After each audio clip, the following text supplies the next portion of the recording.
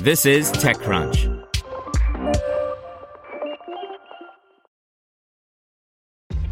This episode is brought to you by ShipStation. You know, some things take a lot of work, like sending little robots to far-off distant planets. And just as that's challenging, so too is running a successful e-commerce business, especially when there's so much to do. So I want to introduce you all to ShipStation. Now, I love using ShipStation because of its easy-to-use dashboard, which makes managing orders and printing labels a breeze and super smooth. Oh, and the customer service is just out of this world. It's exactly what you need to help grow your business. Sign up for your free 60-day trial at shipstation.com/technews. That's shipstation.com/technews. This is TechCrunch. Indian cloud kitchen startup Rebel Foods valued at $1.4 billion in $175 million fundraise by Manish Singh.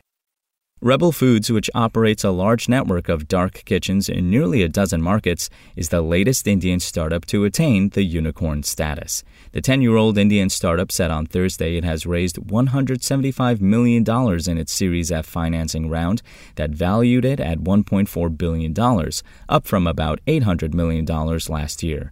Qatar Investment Authority, sovereign wealth fund of the state of Qatar, led the financing round with participation from existing investors Coatue and Evolvents. Rebel Foods also counts Sequoia Capital India and Goldman Sachs among its investors. Rebel Foods is the third Indian startup to become a unicorn this week and 31st to become a unicorn this year as scores of high-profile investors, including Tiger Global, SoftBank, Sequoia, Temasek, aggressively double down on their bets to back young firms in the world's second-largest internet market. And many more are beginning to explore India. A16Z made its first investment in an Indian startup this week. Rebel Foods operates the world's largest number of what it calls internet restaurants in 10 countries, including the United Arab Emirates, Indonesia, and Malaysia.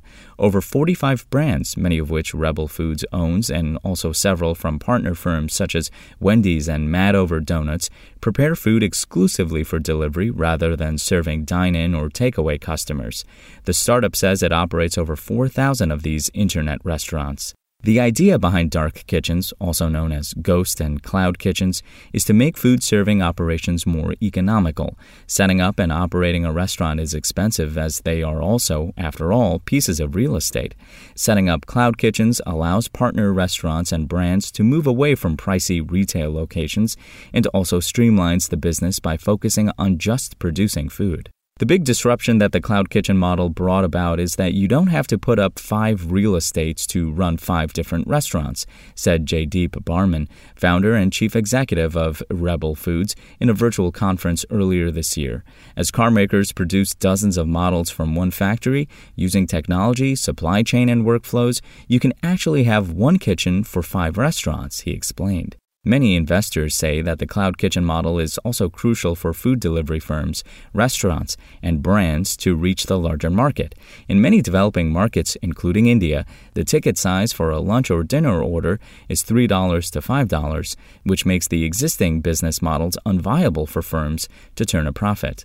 This would explain why both Swiggy and Zomato, the 2 top food delivery firms in India, have made several efforts to explore setting up their own cloud kitchens. Swiggy, for instance, announced in late 2019 that it had invested in more than 1 million square feet of real estate space across 14 cities in the country to help restaurant partners of all sizes expand to more locations, both within their city and across new cities through cloud kitchens. The firm, which invested over $25 million into its cloud kitchen business, significantly scaled it down last year after the pandemic hit. Like Swiggy, Zomato has also struggled to make inroads with its cloud kitchen efforts. But the model is here to stay, and investors are buying. Working in Rebel's favor is the loss of investor interest in single-brand entities, given that these brands don't have the ability to drive profitable unit economics from just operating one brand. Scaling a single brand across cities requires capital investments far higher than for brands that are part of a larger portfolio, where fixed costs are controlled, reported Indian news and analysis publication CapTable, which also scooped the fundraise talks last week. Why have big firms struggled to make inroads with Cloud Kitchen? TechCrunch spoke with Ravi Golani, the chief strategy officer at Rebel Foods, who said a challenge that he sees with the Cloud Kitchen model is that there are several different strategies at play, and they are yielding different results. We are combining the best of both worlds, digital and physical, to understand how to expand a particular brand, to make unit economics work, and to ensure adequate supply chain and leveraging technology. It's a different ballgame altogether, he said, adding that some of the other firms have only succeeded to achieve some of these. Rebel Foods works with food delivery firms as its delivery distributing partners. If you think about cloud kitchens generally, you would imagine 5 or more different booths in a kitchen. They have their own staff, production material, and delivery tie-ups. In our kitchens, what we have done is organize the entire layout by workflows rather than restaurants, he said. The startup said it plans to deploy the fresh funds to expand its international footprint and also explore acquisition opportunities. It's also eyeing to become a public company within 2 years, said Payush Kakad, the startup's chief financial officer. Rebel Foods' current annual run rate is $150 million.